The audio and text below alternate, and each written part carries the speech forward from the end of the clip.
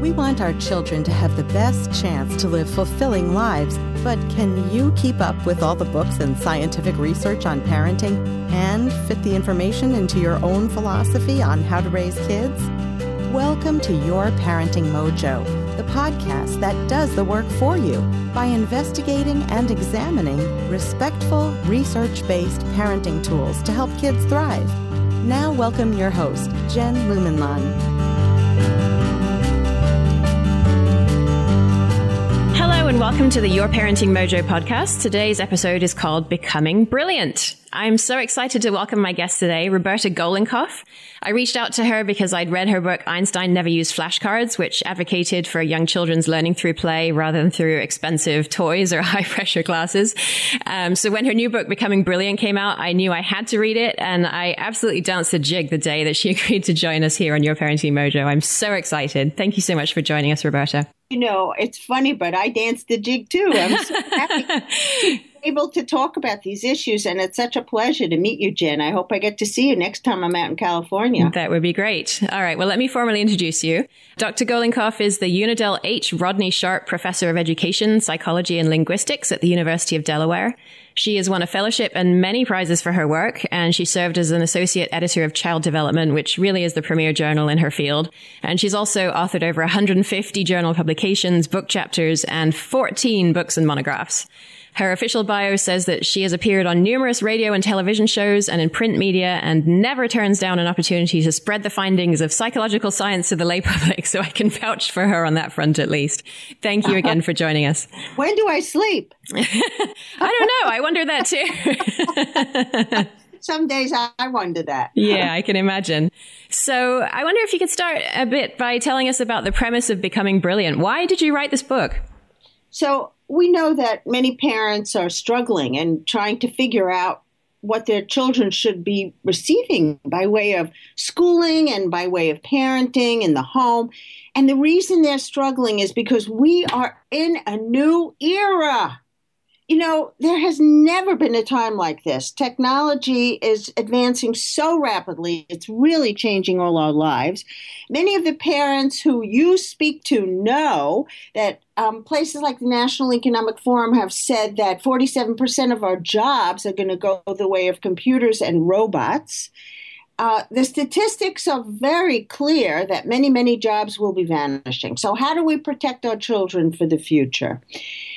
So when we started to think about this, we knew it was going to be about education, but we didn't just want it to be about reimagining education in the classroom, because we recognize that kids spend only 20% of their time in school. It seems like way more than that. It does seem more than that, but it's not if you actually do the numbers on it. And that means that the kinds of activities that children engage in outside of school and at home can be crucially important for their education. Many people are not thrilled with the kind of education that their children have. And we also wanted to broaden what we think of as education. Because if your kid is just smart but a junky person, what good did you do, right? You want to create kids who will be happy in their personal lives and who will take the perspective of others. Otherwise, you know, how can you have partners? How can you work in the workforce if you can't get along with people? So our book actually has a mission statement. And we created this mission statement by modifying a mission statement from Ontario, our neighbors to the north. Mm-hmm. I love Canada. I want to be a poster child because they get education and they know how important playful learning is, and they minimize the drill and kill. So our mission statement is, society thrives when we craft environments both in and out of school that support happy, healthy, thinking, caring, and social children who become collaborative, creative, competent, and responsible citizens tomorrow. That's quite a mission. It is a big mission. It is true. And in order to fulfill this mission, it's just a good thing that Kathy and I are steeped in the psychological literature. Because between us, we read and incorporated thousands of studies into this book. And while that may sound incredibly dense and boring, It's actually not, because I read it. You read it. Oh, yes. good. You know that we really try to write in a way that invites people into our thinking, into the laboratory, into the school, into the home, so that they can see the principles that we extract from the research visible before their eyes. Yeah, I did notice that it's really full of stories that really help to get your point across. Good. Yeah. Right. So let's dive into the book a little bit. So the setup of the book is that you describe the 6 C's, which are collaboration, communication, content, critical thinking, creative innovation, and confidence. And each of those competencies has 4 levels of mastery, from basic up to, pretty high, the kind of level that some people never achieve in their lifetime. And That's true. So as you actually have it set out in a table format. And as I looked at the table, the building of the levels made immediate sense to me. But it wasn't until I got to the end of the book that I realized how you can kind of move across the table as well. And the competencies themselves build on each other and reinforce each other. Can you talk a little bit about that? Oh, that was a brilliant presentation of how this is presented. So the idea is that the skills that we talk about emerge in development, and we try to put them in sequence by development. And in addition, there is development along each of the 6 C's. So probably the way to make it clearer would be to give an example, let's say from collaboration, the first one. Think about the fact that humans are born ultra social. We will smile to faces and lock on eyes at birth.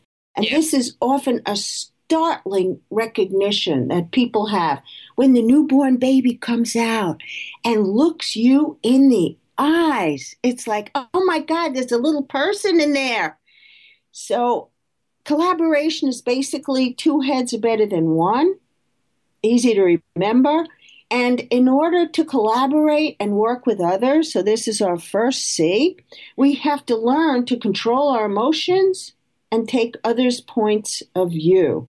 We also sprinkle the book with business examples because Peter Drucker, who was the father of modern management, has written about how companies today have to live in a Lego world where the bricks can be combined and recombined as collaborations occur inside and outside the company. Yeah, yours is the first book I've ever seen that does that kind of looks ahead to what comes out the other end, particularly from a business viewpoint, and says these are the kinds of skills that you're going to need. You're not going to need to be able to recite the capitals of the 50 states in your career. You're going to need a whole different set of skills that is not being addressed by schools today. You really get it. I feel like you should be giving this in. You don't get it. So it is absolutely true that what we did in the 20th century, in the 19th century, and unfortunately even in some of this century is engage children in a lot of memorization. Now, look, I'm not going to say memorization isn't important. I'm giving a test tomorrow in one of my classes. They're not going to have open book. They're going to have to memorize stuff, okay? But unless you can make it your own, unless you can engage in deep learning, so you can generate examples and you can talk about why this concept is important, you've only learned in a very shallow way.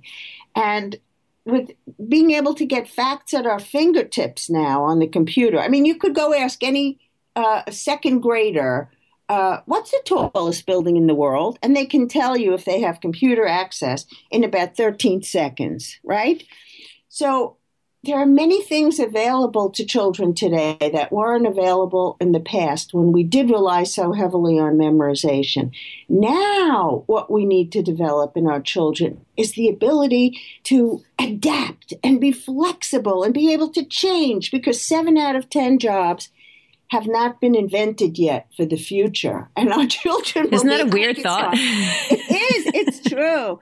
And we already see all around us how we're being replaced by, here's a great example. So I spoke at the Evolution Institute and United Way in Tampa, Florida.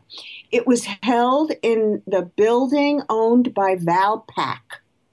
We get these coupons. I don't know how often it comes out. Monthly, is it? Yeah, we get them in the mail too. Yeah. And they produce these things. Yeah. They had a community room where we had the meeting. So they had these giant windows so you could look down into the factory. I was literally blown away. I felt like, oh my God, I have seen the future. This was maybe a 200,000 square foot factory loaded with equipment. There were moving vehicles with no human in them. They were all conducted by robots. And this giant working factory had about 4 humans in it. I was blown away. So this is the future for which we are preparing our children. That means we have to give them the skills, help them develop the skills that robots and computers aren't so good at. So collaboration is certainly one of them. Communication is essential. It's the grease that keeps international commerce alive, because now we're collaborating with people all over the world. One of my fondest expressions is the world is the size of a walnut. 25 years ago even, I couldn't have had a dinner at my house with somebody on my left from Bangladesh, somebody on my right from Ireland, somebody in front of me from India. I mean, it just goes on, right? So we have to figure out how to communicate with people from cultures all over the world. We have to learn to speak. We have to learn to write. And all this entails, again, taking the perspective of the other. You have to have content, no question about it. You ain't going to get away without content, okay? And there are different ways to learn content, and we would like to move away from a lot of the drill and kill that we're seeing in school, because we want kids to be able to gain, retain, and use content in new ways. That's what they're going to be asked to do in life, to apply what they know to problems. And again, we don't want them replaced by those computers. Critical thinking, we can think of as question everything. You have to have some content to be able to engage in critical thinking, and you have to be able to synthesize and select the information you need from this deluge to solve the problem at hand. So I don't know about you, but I'm sitting in my office looking at my desk loaded with journals, papers, and books. And I like to tell people, this is not my fault. This is because we daily encounter the equivalent, you ready for this, of 174 newspapers. 174 newspapers. Worth of content. Per day. Yeah, wow. Is the amount of information by one estimate that we encounter. So how can I possibly keep up and keep my place neat? Yeah. That's not my fault. It's not my fault, yeah. My fault. I'll tell my husband that. That's right. So let's talk a little bit about how the content C applies to very young children. We're not quite there yet with our toddler. She's just a little over 2. But I've certainly met children who are slightly older who sort of latch onto a topic and learn all of these kind of esoteric facts about it.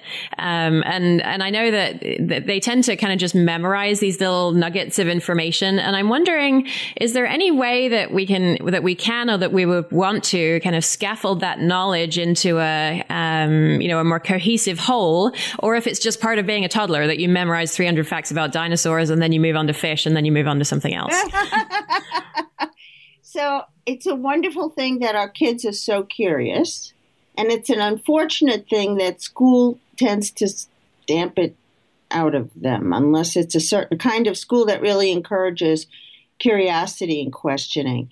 So, my favorite place when my kids were little was the public library. It's such a gift to go with your kids and let them pick out the books. And then if they're interested in spiders, you take out books on spiders, right? So why not feed into the things that your kids are interested in? It doesn't mean they have to become entomologists, ultimately, and study spiders for a living. But if they're fascinated about something in the world, let's build on it. Why not, right? And this is also where media can come in. In today's world, even though there are many junky educational apps out there, and even though we don't want our kids on television 24/7, you may well be able to find cool videos about spiders. I opened up one of my talks once with a little piece from the New York Times on jumping spiders who can jump like 5 times their body. And it's just fascinating once you start to dig in. And I wouldn't worry so much about what your kid is getting out of it, as long as they continue to ask questions and they want to know, and you feed into this by providing them with opportunity to learn more. Why not? That's an interesting twist on it. So you're saying that a measure of success is not how much they know or how well it goes together, but how well they continue to ask questions. Yeah, I'm not so much worried about assaying what my kids know about dinosaurs per se. I just want to feed into their curiosity. And the more we do that, the more they learn about the world and they learn how to learn. So in content is also included learning to learn. So if we help children know how to find the information they're interested in, that starts by going to the library, maybe going online. We're already helping them for the future because they need to know how to find information. And teachable moments are everywhere. So we tell parents to take their children to really exotic places like the supermarket. I mean, what's more typical for a family? You go to the supermarket, you go to the pharmacy, you go to the cleaners, right? And I've always loved in the cleaners the button that you press that makes the clothes. Yeah, I bet that would be every toddler's let your kid push field day. So this is how we help our kids learn about the world. We ask them questions and they ask us questions. And it's not like giving a test. It's like open-ended questions where you talk about things. So, for example, say you see an eggplant for the first time in the supermarket. You can tap into all the C's. You can say, this is one of the only purple vegetables. Why don't you feel it? It's so smooth. It's like amazing how it feels on the outside. Should we buy it? Should we take it home and cook and make something with it? You get all excited about an eggplant, right? And this is what it's like if you're excited about taking your child out in the world. You can just share these little tidbits with them. And then if you actually take it home and make something with them, they're not only learning content about the category of vegetables, but they're learning to collaborate with you. They're learning about communication because they're asking you questions and having a conversation with you.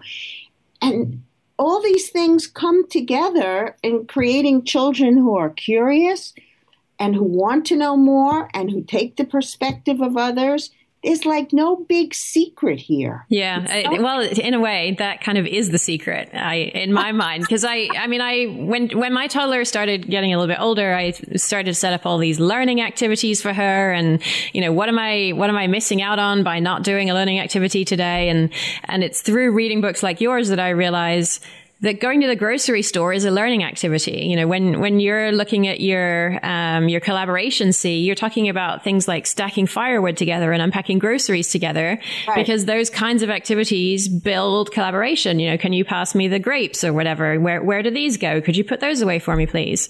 And so I really appreciate just the understanding that I can bring my toddler along just by going through my daily life, that I don't have to set up learning activities for her. And unless I want to, or unless she wants to, or, there's something outside of that, but I don't have to. I'm so happy you're saying this, Jen, because sometimes I think, that I've been steeped in this stuff for so long that I need to hear you. I need to hear you. You feel the pressure to set up learning activities for your child who is just 2. Yeah. And I think it's a shame. And that's why we wrote Einstein Never Used Flashcards, too. I love that book. Thank you so much. Because we wanted to tell parents also at that time that they didn't have to fall prey to the marketplace, telling them that they had to buy. At the time, it was only fancy electronic toys. Now is, do I need to get my kid a tablet? right? Yeah. Yep. So the ante keeps being upped, and the marketplace, unfortunately, rules. Mm-hmm. Because many people, like yourself and myself in other areas, are influenced by what the marketplace tells me I need. And if we can take a step back and say, we don't necessarily need to buy this fancy stuff, and she doesn't need to have a workbook. If she asks how to write her name, which she will organically if we put letters on the refrigerator and she sees us writing and we say, look at the letters in your name, I'm putting them together. You're there. You don't have to do drill and kill when your kid is little. This brings me to preschool tutoring. I hope you haven't considered that. We have not considered that, no. Yay. There are actually companies making a ton of money engaging in preschool tutoring. And what are they tutoring for? What's the purpose of the tutoring? Math and reading and, very drill and kill kind of stuff. The pencils are bigger than the kids. And no child needs preschool tutoring. If you're taking your child to exciting places, supermarkets, zoo, etc., and if you're having conversations with your child, back and forth, think Strive for 5. What is that? I'll never forget it because it rhymes. Strive for 5 was made up by my friend David Dickinson, with whom we collaborated at Vanderbilt. And it's the idea that I say something, then you say something, then I say something, then you say. So we have 5 back and forth. We know we're having a real conversation when we have 5 back and forths. Many conversations between parents and children are quite brief because, we try to offer our children choices. So we say, do you want to wear the red pants or the blue pants, right? But if we ask more open-ended questions like, what do you think? Is today a pants day? Or do you think it's warm enough to wear shorts? Or, like you try to get more going, then you can get more back and forth as opposed to yes, no type questions. Yeah, I appreciate what you're saying. I wonder, I'm just imagining getting my toddler ready and out the door in the morning. It sounds like that could be a slower way of getting dressed. A lot of parents of toddlers do this the night before. Yeah, I have heard that. Yeah, because we all know how difficult it is to get toddlers out because they have their own agenda and they don't feel the sense of urgency that we feel. Right. So many people, I don't think I did this actually. I can't remember what it was like. I'm sure my little boy couldn't have cared less what he wore. And if anything, I had these conversations with my daughter. Mm-hmm. But if you set it up the night before, if you have trouble getting your kid out, do yourself a big favor, So talking about the conversational turns reminds me of the 30 million word gap that's seen a lot of press. The idea that children from high income families have been exposed to about 30 million more words than children from low income families. And I saw it in different places. It's by the time the child is 3 or 4. I'm not sure which one's right. Yeah. You think there's more to it than that? You think that the quantity of language is not the only factor involved? Right. So the people who listen to your podcast, Jen, are likely speaking with their children and having conversations, which is great because it's not just the number of words that are addressed to children that matters, and we have the research now to prove it. So we conducted a study where we wanted to see among all lower class kids, 60 lower class kids, who divided up into 3 groups, high language, middle language, low language. We wanted to see how their parents interacted with them going back in time when they were 2. And we found that the children who landed in the high language group at 3 were the ones who at 2 had parents who built on what their child said, who conducted fluent conversations with them, who didn't try to redirect the child's interests, but build on what the kid was interested in. And we found that the quality of the communicative exchange mattered more for where children landed in each of these language levels than the quantity, the number of words that passed children's ears. That came in very clearly. So what does that mean? Do parents have to think every time they open their mouth with their kids? No! Have fun with your kids. Talk with your kids, explain things, respond to their queries, answer them, and ask them what else they want to know. It doesn't mean you have to take a course in how to speak to your child or get a PhD in English. By no means, tell little stories. Kids love to hear about what you did when you were a kid. Your child, Jen, might not be old enough for that yet. Not quite. They love to hear about how you played in your backyard and how you walked to the library. And I mention these things because these are just the kinds of things that I talk to my own kids about. And they would ask for these stories over and over again. So you don't have to get a PhD in English. You just tell the stories of your own lives, and just respond to them, read to them. So reading is really key for language because we know that it's not the number of books a child hears, but the conversations around the books. So how do you have a conversation around a book? How does that work? So when you're reading a book about, a family and there's a dog in the picture and the kid points to the dog, even before your kid can talk, you could say, "You're right, that dog looks like Nana's dog." It does. You've seen a dog like that, right? So when we read to kids, what we want to do is follow the little pointing finger. We don't just want to read books to read books. It should be cuddling up and fun and lead to conversation and back and forth. I mean, people often feel like their goal is they got to finish the book. They got to get to the next book, especially because we're all so busy. No, think book as platform. Book as platform. Let's have fun. And when you say follow the pointing finger, you don't mean the parent's pointing finger, right? I assume you mean the child's pointing finger. Yeah. So what you're asking us to do is to follow what the child is interested in and spend time on that. And that's what always wins, right? Yeah, that's really hard for me. I kind of need to finish the book. That's about us, not them, right? Yeah, it is. It is. So, if you tell your child to not interrupt because you want to keep going, then your kid is getting the wrong message because you want to help the kid learn that books are remarkably informative and remarkably fun. You want your kid to love learning. Not something to be sat through. That's exactly right. So I speak all over the world and I say, reading is not the time to teach your kids manners. This is not the time to say, don't interrupt. This is the time to follow the kid's lead. That's how your kid is going to learn new words. That's how your kid is going to learn new sentence structures.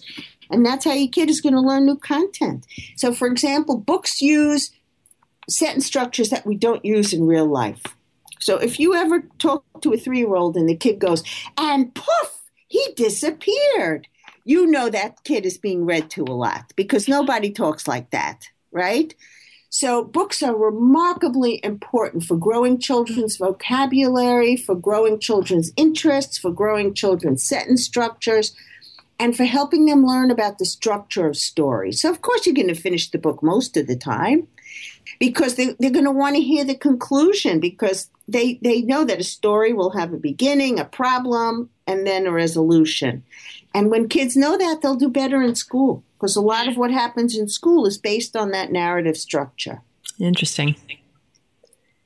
I want to shift gears a little bit and talk a bit about confidence. Sure. And in the book, you cite Angela Duckworth's grit scale, which measures the amount of kind of stick-with-itness that people have. And I actually went and took the grit scale test on their website. And you mentioned that research has found that the grit scale was better at predicting which cadets would drop out of West Point than the military's own test to predict which cadets drop out of West Point. And so, there's a link in the references to where people can go and take this test if they want to. And I'm just wondering your thoughts as to, I don't know if you have any thoughts on how we can improve our own grit, but how we can encourage our children to develop grit that leads to the confidence of the 6 C's. So I don't know about you, but every now and then I can't do something and I get crazy. Yeah, every once in a while. Like tennis is like that for me. What is like that? Tennis. Or, something you're trying to do with your computer, right? Yeah. It's making you nuts, right? Yeah. So if your children see you freak out, you might want to modify it just a little bit. You can have a mini freak out, but as long as you keep working on the problem, you're modeling perseverance and grit for them. And it's different than if you freak out, walk away, and then don't come back to it. You really want to show your kids that you can take on difficult problems and stick with it. And you want to be, in the face of children's failures or your own failures, you want to view them as opportunities for learning. So when a kid comes home, for example, and they didn't do well on a test, this is older than your kid's age, Jen. When a kid comes home and they didn't do well and they're not happy about it, and you say to them, go to your room, no, that doesn't get you anywhere, because it doesn't help the child examine what it was they did and how they could operate differently. So if we view failures as an opportunity to learn, we could say to the kid, what do you think happened? Why did you do so poorly on the spelling test? And the kid could say, well, I didn't get the words. And you could say, well, why didn't you get the words? And the kid could say, well, I was sick. So then you say, okay, so let's get telephone numbers of kids in the class so we can call people when you're sick to pick up, the assignments. Or if the kid says, I knew that there was going to be a test, but I didn't do it. You say to the kid, did you study? Right? The kid says, what's that? Right? Now, it's true. A lot of little kids don't know that you have to review and rehearse and study. So this is where parents come in. I remember my son was in the 5th grade. He said, they gave me this list of stuff to memorize. I said, what do I do? Right? So you're talking a little older than toddlers here then. Oh, absolutely. Absolutely. Okay. But if you talk to kids about the fact that they didn't study, they may not know what study requires. They may not know how to memorize stuff. If you can help them, there's nothing wrong with that. Many schools don't teach study techniques. So if you can help kids how to learn what they need to know, you're helping them in 2 ways. You're helping them with that immediate goal of learning that information. And you're also helping them with the idea that, yeah, there are things I can do to help me learn stuff. So that's where parents really come in handy. I always tell parents, don't do your kids' homework. That gives really bad message. It's like, I can't trust you to do it. I'm going to do it, right? And it says more about the parents' own anxiety about getting things right. Yeah, which actually brings me to something else I want to ask you about, your views on praise and rewards, because that often comes up in the subject of school and tests and things like that. So you cite Daniel Pink's book, Drive, because he argued that, and I'm going to quote, the ability to learn and create new things and improve our world is the motivation that really matters, and that comes from the inside. But in several places in the book, you describe some very extrinsic motivators. So, for example, that Jack and Larry will work together to put the blocks away because they enjoy pleasing the teacher, and encouraging sharing by saying, wow, you were such a good sharer.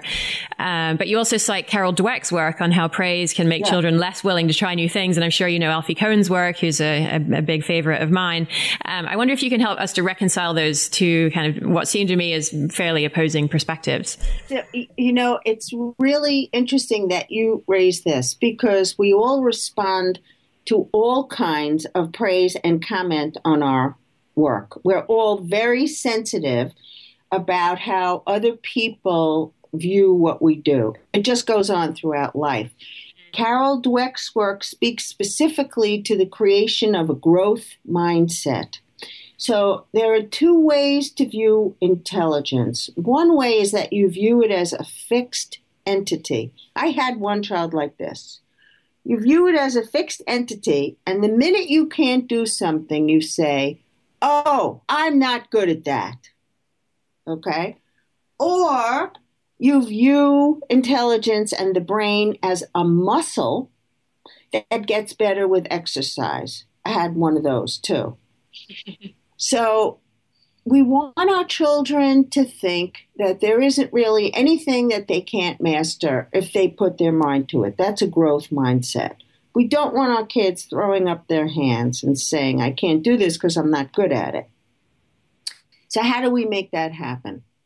So we don't want to tell our children how smart they are, because when we tell our children how smart they often won't try difficult tasks. This is Dweck's own work. They won't try difficult tasks because they're worried about losing face. Ooh, you said I was so smart. I better not try that. What if I can't do it? I'll look like a dummy, right? So that's why we want to praise our children's effort. And we want to say things like, you worked so hard at that. I'm really proud of how hard you worked. And I see that you didn't do it right at first, but you persevered. You hung in there. That's great, right? But we also can recognize that we sometimes do things for other people. Like I like when my husband tells me, I cooked a nice dinner, which I don't do often. There better be praise involved in that. Which I don't do often, right? So, we can have a little bit of both. And I would want my children to want to please their teachers, because most of the teachers they're going to have will be reasonable humans who have my children's interests at heart. So, in fact, sometimes kids don't care if they please humans, and then they have serious issues. So that's, like if you go off the end of the spectrum there, you have kids who really don't care about what the people they love think. That's a problem. So we want our kids to want to please the people who are caring about them and taking care of them. But that doesn't mean that we have to praise everything that the kid does, or that we can't recognize that much of what children do, they do because it's for them. It's for them on the inside and not for us on the outside. So the only thing that I would caution is not telling kids how smart they are all the time, because I don't want to make them feel frozen and like they can't take on new difficult tasks. And I would want to have us talk with children all the time when things aren't going their way, even interpersonally, What can you do differently to get Sally to like you? And maybe it won't work because, there are some people I don't like that I'll never like, But these are the kinds of things that if we work over with kids and talk about these things and encourage them not to give up, it's going to have long-term benefit for our children. Sure. I'd like to draw us to a conclusion here by talking about something that's really been on my mind a lot lately, which is the state of education in the U.S. Yes. You mentioned already the projection from the National Center on Education and Economy that said that American classrooms are preparing children for the workforce of 1953, and that the whole premise of the book is to understand how some of our parenting practices, as well as our classrooms, are failing to prepare our children for the workplace or even the work of the future. So I'm wondering if you had a 6-year-old today and, time and resources weren't an issue, just to kind of get that out of the way, would you send him or her to school, or would you consider alternate forms of education? I guess what I'm ultimately trying to ask is, do you think there's hope for American schools? I do. I think that there are many classrooms with teachers who are extremely committed to their children and who want to do best by them. And what this means is the parent has to be an advocate. I don't care if you have your kid in a private school, if you have your kid in a public school, you got to be your kid's advocate. And you got to do the research. So I have a 6-year-old grandchild who is just with us, for example, and his moms, it's 2 moms, did research about who the parents in the grade considered to be among the best teachers and why. And they then requested, and many times parents can make these requests, for this particular teacher who they thought would go well with their child's disposition and temperament. So I think there are definitely possibilities in today's schools. And I think if you're a member of a parent-teacher association, and if you continue to read, just like you said before, Jen, that parents have discovered that the books that they read about having babies and then infants aren't sufficient to keep them going once their kids get into school. So, if they read a book like ours, and Einstein Never Used Flashcards, it will help them to try to influence what goes on in their child's school too. Now, I'm not going to be unrealistic about this, because turning the ship of education in some cases is like turning a giant ocean liner. It takes forever. And So short of, asking your kid's class to be changed, that's another possibility. Remember, you got to be a kid's advocate. There are so many things that you can do at home, even while you're incredibly busy, that can help your child develop the 6 C's, the skills that they're going to need for the future.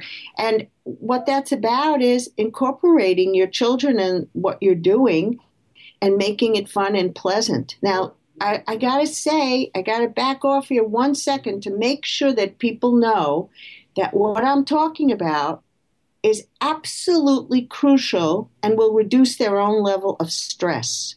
When we don't include our kids in what we do, we're just like racing around, got to get this done. We're feeling stress. And if we could figure out how to incorporate our kids a little bit into what we do and make it fun, our stress level would go down too. So Kathy and I use the term manic compression, where we feel like we have to get everything in. I felt like that when my kids were little. I really did. And it's not a great way to feel, So if you can get your kids helping you, so what if they don't fold the towels so well? You put them on the floor, big deal. You show them how to fold them, right? So what if they don't set the table exactly like you like? When they're setting the table, they're practicing one-to-one correspondence and math. All these little things that you can do with them. If you're not too critical, please don't be too critical. It makes it harder on you. If you're not too critical, can really increase the bond that you feel with your child. And your child is just learning as they're interacting with you. Thank you so much for your time today, Roberta. I really, really appreciate your taking the time to explain your thoughts about the book to us. Jen, I'll talk to you anytime. Thank you. So I'd like to remind listeners that the references for today's episode are on yourparentingmojo.com. You can search for Becoming Brilliant. And the book Becoming Brilliant, which Roberta co-authored with Kathy Hirsch-Pasek, who was due to join us today but unfortunately had some technical difficulties and was unable to speak with us, is available for purchase in your local bookstores or on Amazon if you must. Thanks again for listening. Thanks for joining us on this episode of Your Parenting Mojo. Please subscribe, rate, and review the show on iTunes.